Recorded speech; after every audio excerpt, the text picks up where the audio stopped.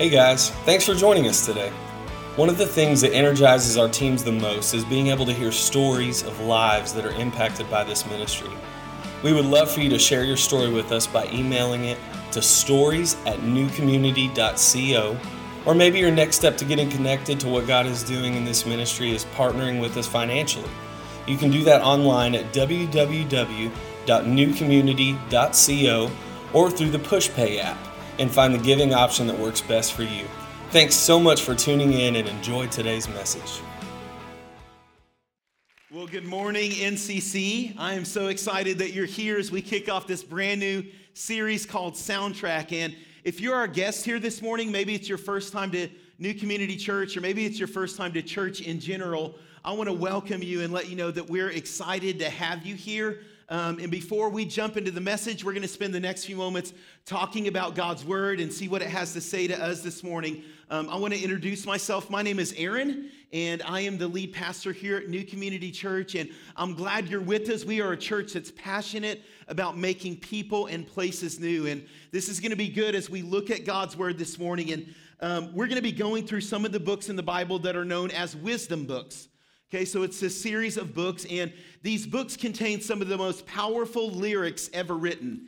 And these are songs. These were the current hits of their day, okay? So we're going to look back thousands of years and see the songs that they were singing and see what they meant to them and what God wants to say to us through some of these powerful lyrics, how God wants to challenge our life. And so the next few weeks are going to be great. You're not going to want to miss out on that as we look at God's Word and see how God wants to encourage us in this idea. And we're looking at ways that we can take this beyond the Sunday morning every single week. And so as we were looking at this series, we thought, how do we keep the different topics, some of the songs that we're going to be talking about, and some of the themes that God wants to speak to us through these songs, how do we keep them in front of us? And one of the ways that we're going to do that is through a simple playlist.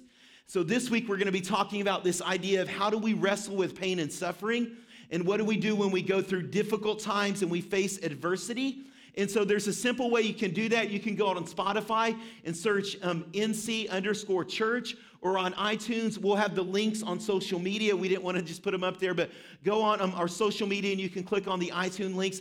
These are just songs that talk about this, wrestling through pain and going through difficulty and finding victory even in the midst of dark times inside of our life. And so our prayer is that as you listen to these, it keeps what God has said this Sunday morning in front of you all throughout the week. So maybe you're on the way to work, maybe you're working out, or you're doing some household chores, and you can turn that on and just remind yourself what God has said to us this week as we look at this idea of walking through pain and suffering with some of these powerful lyrics from Scripture. Now, it was probably about 5 or 6 years ago, and I'm in my early 30s, and we were serving at a different church, and the other church we were at had a leadership school.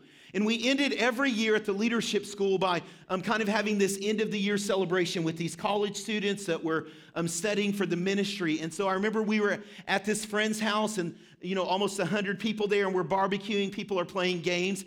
And so I walk over to the basketball court, and I get in this pickup game of basketball. Now, I loved basketball in high school, but I really haven't played for, at that point, probably hadn't played for over a decade consistently.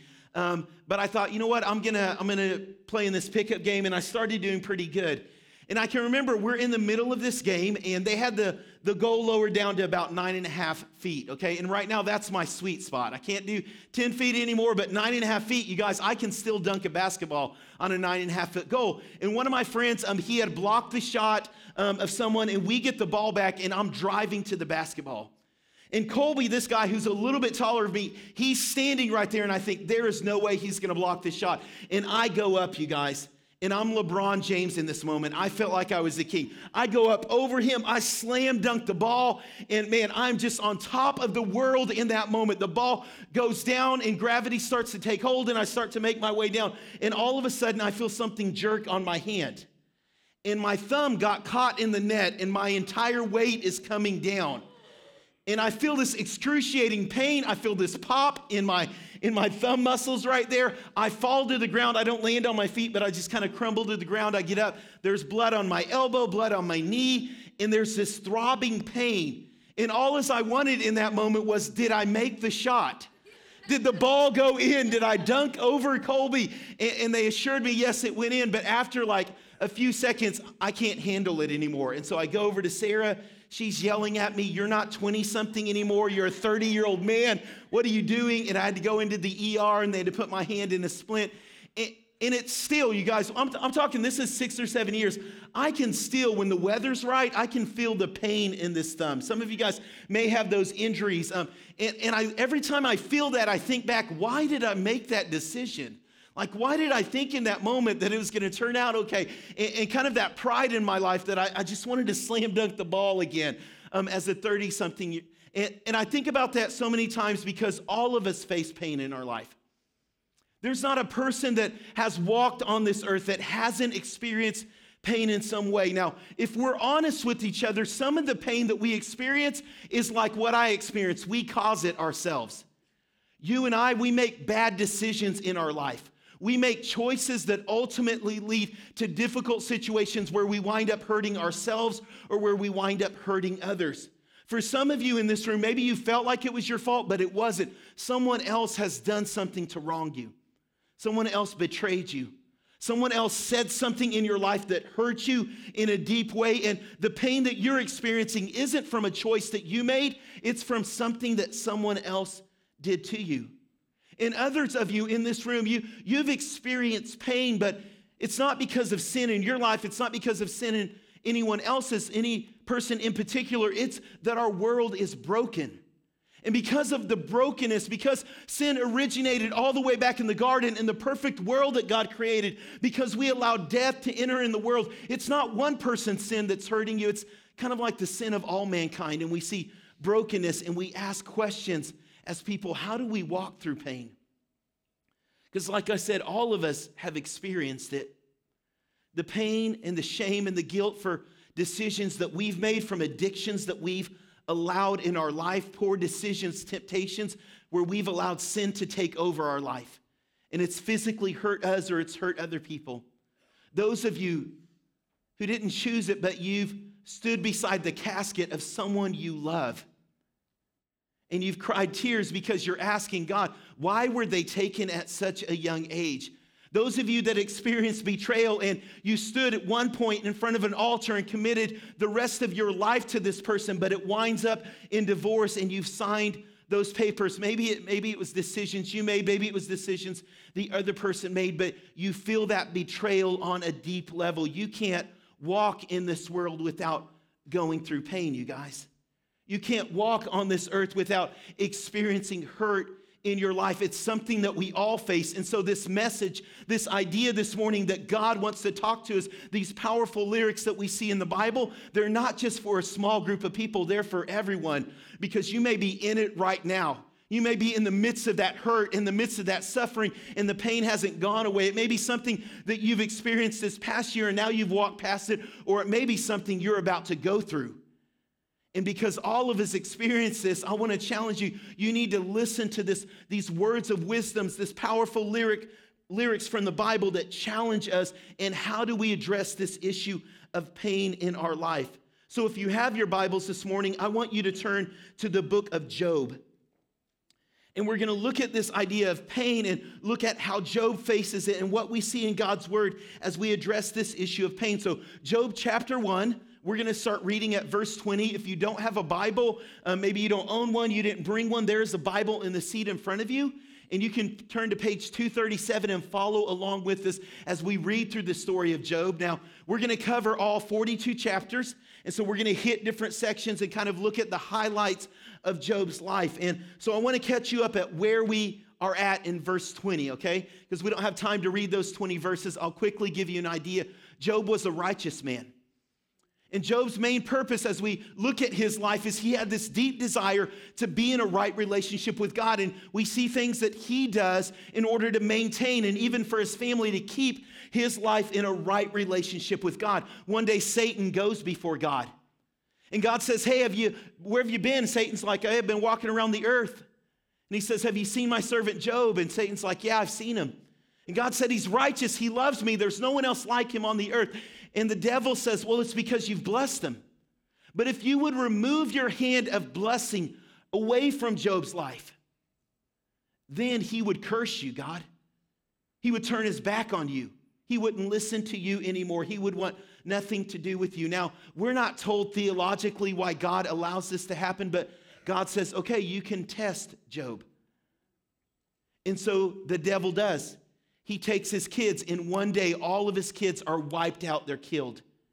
In one day, the same day, all of his possessions are taken away from him. This invading army comes and takes all of the camels, all of the sheep. Everything he owns is gone in one day. His body is physically struck, and he's got all of these boils and this disease over his body. And then we pick this up. Job has gone through one of the most devastating times in all of his life, through losing family members that he loves, losing possessions, physical pain in his body. And we see how he responds to this pain. In Job chapter 1, verse 20, this is what it says. After this had happened, then Job arose, and he tore his robe, and he shaved his head, and he fell on the ground and worshiped. That is not the response that I thought was going to happen. He tore his robe, he fell on the ground, shaved his head, and worshiped. And he said, naked I came from my mother's womb, and naked shall I return. The Lord gave, and the Lord has taken away. Blessed be the name of the Lord. And then verse 22, in all this, Job did not sin or charge God with wrong. Now, I'm imagining that, and I can't even imagine what that would be like. In one moment, all of your kids, this messenger comes in and says, Job, your kids were eating dinner together, and this strong east wind came in, and it knocked the house down, and all of them are dead. And in that same moment, before that messenger can finish that sentence, another guy runs in and says, all of your possessions have been taken. Job, you had all of this great wealth, and it's gone. You have nothing left. You're penniless at this moment. And then Job's body is physically struck with this disease. And in that moment, his response is not, God, what are you doing? His response is not, why me? His response is worship. Job draws near to God in his pain. And church, we need to understand that in those difficult moments, we need to draw near to God in the midst of your pain. In your pain, that you would actually draw close to God. Job doesn't start saying, God, what are you doing? He bows down and he says, God, I worship you. God, you're in control. Job knew this statement right here. God does not cause our pain, but he is in control in the midst of our pain. So when you're going through difficulty, it's not God, he's not the one who's caused it, but he is in control in those moments. He's doing something in your life. We don't always understand it. Job didn't know why this was happening. He's asking God, what are you doing? Why is this taking place as you read through this story? But he bows down and he worships God. And so many times we want to point the finger at God. We want to lay the blame on God. And we need to stop and realize, hey, in this moment, God, I need to draw close to you. You didn't cause this pain, Lord, but you are in control of my life. You're in control of my situation. I heard one Christian author, and he put it like this: when pain and suffering come upon us, we finally see not only that we are not in control in that moment of our lives, but that we never were. Pain is that reminder that we don't control it all, that we're not God, that we don't have it all figured out. And Job was realizing that, and he drew near to God. God, you're the one that's in control. God, I don't understand it. I don't see how all of this is going to work out. I don't know why this happened, Lord, but you're the one who gives. You're the one who takes away. God, blessed be your name, Lord. I choose in this moment to worship you, God, that my eyes and my focus are upon you, Lord. Why? Because he knows that God is working. He can't see it all, but he knows that God is working. We know this in other areas of our life, right? Like we all love a good TV show, a good movie.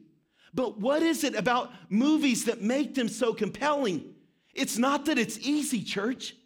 It's not that movie that everything goes picture perfect, that everything is right in that moment that makes it so easy. It's actually the difficulties and the trial. It's actually the adversity when the little hobbit has to take the ring and carry it through Mordor, carry it through the armies, go all the way and take that ring and drop it in the lava, right? It's that moment when Marlin is traveling all through the ocean and he's going and he's going and he's going, right? It's all of that difficulty, sharks and whales and everything. It's that build in the music, it's that build in the movie, and then there's the break. In all of those moments, they're powerful. What makes a great movie, it's so powerful, not because everything has gone perfect, but actually because of the difficulties. See, it means nothing when Frodo takes the ring and throws it in if everything was easy. It's only so powerful because you know what he had to do to get there. It's so powerful when Marlin wraps his little fins around Nemo, right? Because you know everything. You know the distance that he had to go to get there. What makes a great story, what makes that moment of triumph so powerful is the adversity and the tension. When the guy gets the girl, it's that moment. Why? Because you see the betrayal, you see the hurt that eventually got him there. And church, it's like that in your story. It's like that in mine. It's actually the difficulty in our life that makes our story great. Church, you cannot get to spiritual maturity without spiritual growing pains. You cannot reach that place of spiritual maturity without not going through some things, without trials in your life. It's that difficulty. It's God using those opportunities to strengthen you, to stretch you, to increase your spiritual walk with God. Job knows that. God, you didn't cause my pain, but Lord, you're in control of it. So God, I choose in the midst of the trial. God, I choose in the midst of adversity. God, I choose to draw close to you, Lord. I'm not going to run away from you. I'm going to get close. Job tears his clothes and he bows down and he worships God and he says, blessed be the name of the Lord God. Your name is blessed. And so what do you choose to do? You're going to have pain in your story. You're going to have difficulty, church. Being a Christian and coming to church and walking with God does not ensure an easy life. A matter of fact, sometimes it seems like it's harder. But this is what we know. God, you're in control. God, you're doing something with the brokenness. You're doing something even with those painful moments. God, I realize that you're in control of this situation, God, so I choose to draw near to you. Job's not the only person that we learn from in this story. He actually has a group of friends that we're introduced to. There's three of them, Zophar, Eliphaz, and Bildad. And they come to Job whenever he's going through this, and we see another aspect of pain as we look at the conversation that he has with his friends. As a matter of fact, almost the entire book of Job, 30-some chapters, is this conversation with his friends. And I want to highlight one part of this conversation, and it's just one part. It continues to go on, this dialogue back and forth in Job chapter 4, verse 12. It's on page 238 in that Bible there. And they've come to what we assume comfort Job, to be with Job in the midst of his loss, And this is what Eliphaz says. Now a word was brought to me stealthily, and my ears received the whisper of it, amid thoughts from visions of the night when deep sleep falls on men. And this is the thought: can mortal man be in the right before God? Can a man be pure before his maker? Even in his servants he puts no trust. And God, in his angels, he charges them with errors. How much more those who dwells in houses of clay, whose foundation is in the dust, who are crushed like the moth. And so I'm sitting here. These are three guys who have come to Job. And we're assuming they're there to encourage him, to comfort him, to be with him. And what is it that Eliphaz, what is it that Bildad and Zophar, what is it that they say over and over again as you read through these chapters in Job? Hey, Job, I know what's really going on. Yep, it was the middle of the night and I had this vision. God whispered to me. And I know what it is, Job. You fooled everyone else, but this is because of sin in your life. And this is God's punishment, and this is God's judgment. Yep, Job, you've really screwed up this time, and it's finally caught up with you. God's got your number, Job. And I'm looking at this, these friends that should be encouraging him, these friends that should be praying for him, that should be walking with him. You read chapter after chapter, not just one dialogue, page after page of these idiots talking and discouraging Job. And as I look at this, we draw near to God in the midst of our pain. Why? Because sometimes people are punks, you guys. Sometimes people around us, they're just jerks. They don't know what to say in the midst of our pain. They don't know what to say when we're hurting. And so many times we do it. We say the wrong things. We're just like Job's friends. And we're there, instead of encourage, we criticize. Instead of praying for them, we point a finger at them and say, yep, I knew it. It was eventually going to catch up with you. God's got your number. God did this on purpose to you. Now you're going to learn your lesson. Even Jesus' disciples, they made this mistake. In the New Testament, they're walking along and they see this blind guy who's struggling to make an income, struggling to get around. He's got limitations in his life. And the disciples look at Jesus and they say, hey, who sinned? Who was it that messed up, Jesus? Was it this guy's sin? Was it his parents? Did they do something wrong? Who was it that God came after this guy? And Jesus said, no, you're getting it wrong. This isn't for that. It's not because of some sin he's committed in his life. God's actually going to use his limitations to bring glory to God.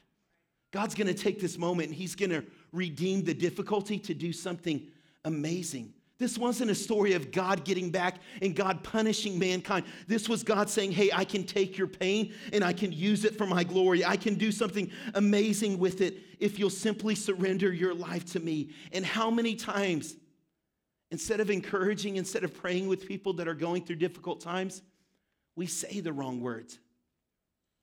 And there was this old Jewish custom around the time that Job lived. It was just called sitting Shiva. And it was this practice that you would come, and you wouldn't say anything. But when the person that was mourning, when they would cry, you would cry. And when they would remember some funny story and they would laugh, you would laugh. And you really wouldn't say a lot. You'd wrap your arms around that person and you would just be present day after day, and you would let your words be few because you knew in that moment there weren't words. There weren't words to express what Job was going through, but Job's friends don't sit Shiva with him. They actually continue to talk. They open up their mouth, and God eventually says, this is folly, what you're saying. It's foolishness. What you're saying to condemn Job in this moment. You're supposed to be his friends to bring comfort to his life. And you guys, sometimes we as people, we're just punks. And the best thing that we can do when someone's going through pain is to just be quiet and be present. To just let them know we're here for you. I'm praying for you. I'm encouraging you. 2 Corinthians chapter 1, verse 3 says it like this: the God of all comfort. I want you to get that because you're going to go through pain in your life. And who is it that you serve? He is the God of all comfort. Say that with me. Who is he? He is the God of all comfort. This is the God of all comfort. And Paul, as he's writing to the church in Corinth, he said, you're going to go through problems, but the God of all comfort who comforts us in all our troubles, and also so that we could comfort those in trouble with the comfort that we ourselves received. Paul's reminding the church, you're going to go through problems, but God's comforted you. And in those moments of crisis that you see around you, other people are hurting, you actually bring the comfort of God to others. Not criticism, not condemnation, not sitting there telling them, well, you messed up and this is God's judgment. No, we bring comfort in that moment because that's what God has done to us.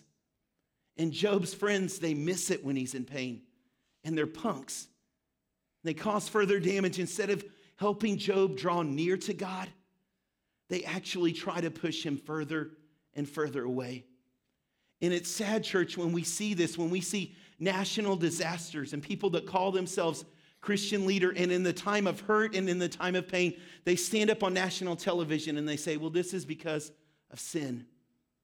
And we look in Scripture and we say, no, that's the time where we as the church, we're the hands and feet of Jesus, where we wrap our arms around people that are hurting, where we wrap our arms around people that are crying. It's in those moments that we show the love of Christ.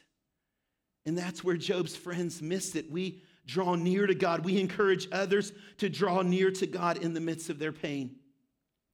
The last person that we see in this story, it's a great reminder that the main character is not Job. The story is not just about Job. He's not the main one. The main character in the story all throughout the Bible is God. And in Job chapter 9, we see this powerful picture that Job is praying, and we understand God's response now. Looking back, Job chapter 9, verse 30, Job is praying, and this is what he says on page 240 of the Bible there in front of you. If I wash myself with snow and I cleanse my hands with lye, yet you will plunge me into a pit and my own clothes will abhor me. For God, you are not a man as I am, that I might answer you, and that we should come to trial together. There is no arbitrator between us, God, who might lay his hands on both of us.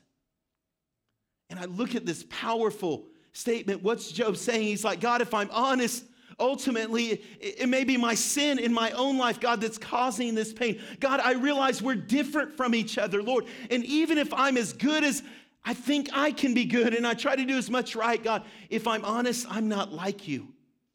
You're righteous and I'm not. God, you're justified in all of your judgments against me. But then he goes on to pray this, not God, remove the pain from my life. Not God, this has hurt long enough, so get me out of this trouble, God, and let some sunshine finally come in my life. What's his prayer? God, I wish this relationship could be restored. God, I sense this brokenness in our relationship, and I just wish there was some way we could be back close together, God. I wish that I could somehow feel near to you in this life. Job is crying out, God, I want this right relationship. I wish there was someone to take their hand and place it on God's shoulder and take their hand and place it on my shoulder and somehow bring us back together because there's this distance, God. I'm not like you. I'm this sinful, broken man, and you are this righteous, holy God. I wish there was an arbitrator between us. See, what Job was crying out is in this moment of pain, I want to draw near to God, Lord, because I know that you want to draw near to me. See, Job was praying something he didn't even fully realize. He was praying what God's plan was all along, ever since the moment in the garden where sin entered the world and we broke our relationship with God. Job was crying out, and God set a plan in action all the way back in Genesis in the first few chapters when he said, I'm going to send a son. I'm going to send my son, and he's going to crush death. He's going to crush pain. He's going to restore this brokenness that man has allowed to enter into the world. See, that's what God did. In the midst of your pain, where is God at? He's right in the middle of it. This is not a God from heaven that's sitting back at some distance. This is the God who's wrapped himself in flesh. I love how this Christian pastor said it, who's a pastor in Las Vegas. He said it like this: the Bible doesn't sugarcoat pain and suffering. It gives you something to move past it. It gives this picture of Jesus, not that life is going to be easy, but that God draws close in the midst of our pain. See, God draws close in those moments. God has wrapped himself in flesh, and he came to live among us. You've experienced loss? Yeah, Jesus stood outside of his best friend's grave and wept for the loss of life that he experienced. You've gone through pain and hurt. Yeah, Jesus took every sinful act, every abuse that's ever been committed to anyone, every mass shooting, every guilt, every bit of shame, every sexual immoral act, every wrong deed, every lie that you've told, every time you've betrayed someone, every hurt and pain that's ever been committed. And Jesus took that upon himself. See, God isn't distancing himself from your pain and from my pain. He's right in the middle of it. He walks through it with us. And you want to know why we draw near to God in the midst of our pain? It's because he's drawing near to us.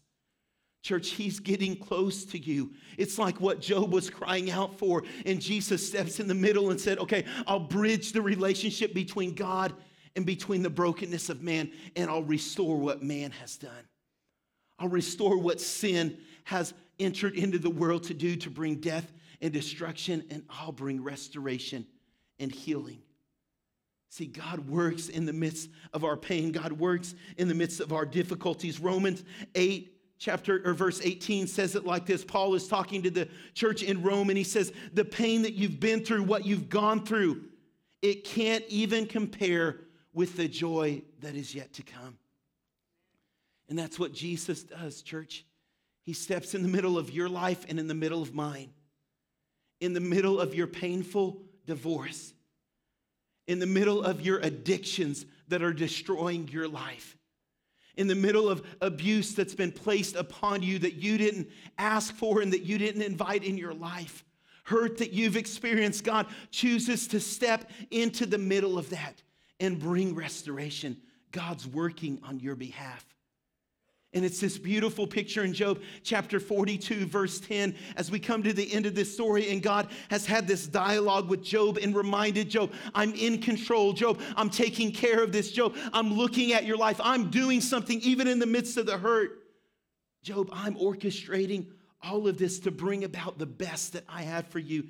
And in Job 42, it says this, the Lord restored the fortunes of Job when he had prayed for his friends, the Lord gave Job twice as much as he had before. See, sometimes you're going to walk through pain and you're not going to know why. And God's going to say, I've got something better on the other side. I'm going to strengthen you in the midst of the process. You're going to go through trials. It's going to hurt in the middle of it, but I'm going to make you stronger. And what I'm going to do in your life is going to bring blessing to you, and it's going to bring blessing to others. It's going to be a testimony of my goodness and my faithfulness to the world around me that's broken.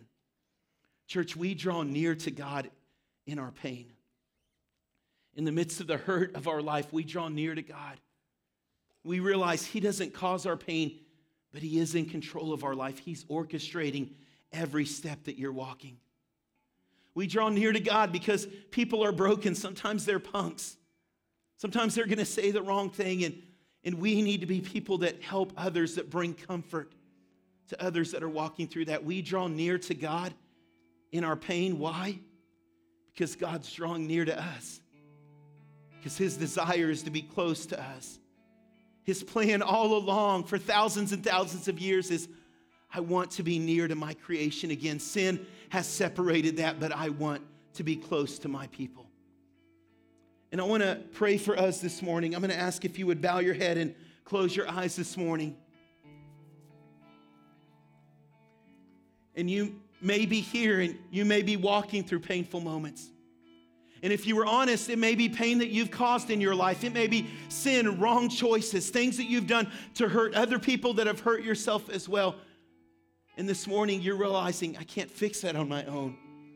Like Job, even if I try to be good, God, I'm not good. I'm not like you. You're righteous. And this morning, this isn't a God up in heaven looking down, waiting to judge you or trying to punish you. This is a God that has come so He can restore that broken relationship. I just want to ask if there's anyone in the room and you know that, and this morning you would say, I need to make my relationship with God right. And if that's you, in just one moment, when I ask you, I'm going to ask you to stand up and to come forward. I want to pray with you that God would give you that brand new start. Job was right. There's nothing we can do to fix it on our own. We've all sinned. We've all messed up. We've all been a part of pain entering into the world. We can't fix it on our own, but God has sent His Son. Jesus came and gave His life on the cross for you and for me so that once again we could be restored back into a right relationship with God. I just want to ask if there's anyone in the room this morning, you would say, Aaron, that's me. Just stand up right where you're at and come forward. Anyone at all, I'll wait just one moment. If you're here and God is speaking to you, you feel that tug on your heart, I want you to respond.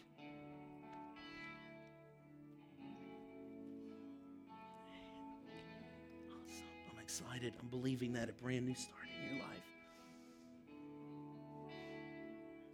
Church, I'm going to ask you to all pray this prayer after me. Repeat this after me, whether you're saying it for the first time or whether you've prayed it before. Jesus, I come to you, and I realize I'm broken, and I need you in my life. I need a fresh start. So come and bring forgiveness. Be the Savior of my life. Be the Lord of my life. Take my pain and turn it around for your glory. I pray this in your name. Amen. Church, can we put our hands together and celebrate? And while they're taking a moment and praying, I want to pray for all of us this morning. And you may be here and you may be going through something. And God's here. He's close to you, even in the midst of that trial, even in the midst of that difficulty.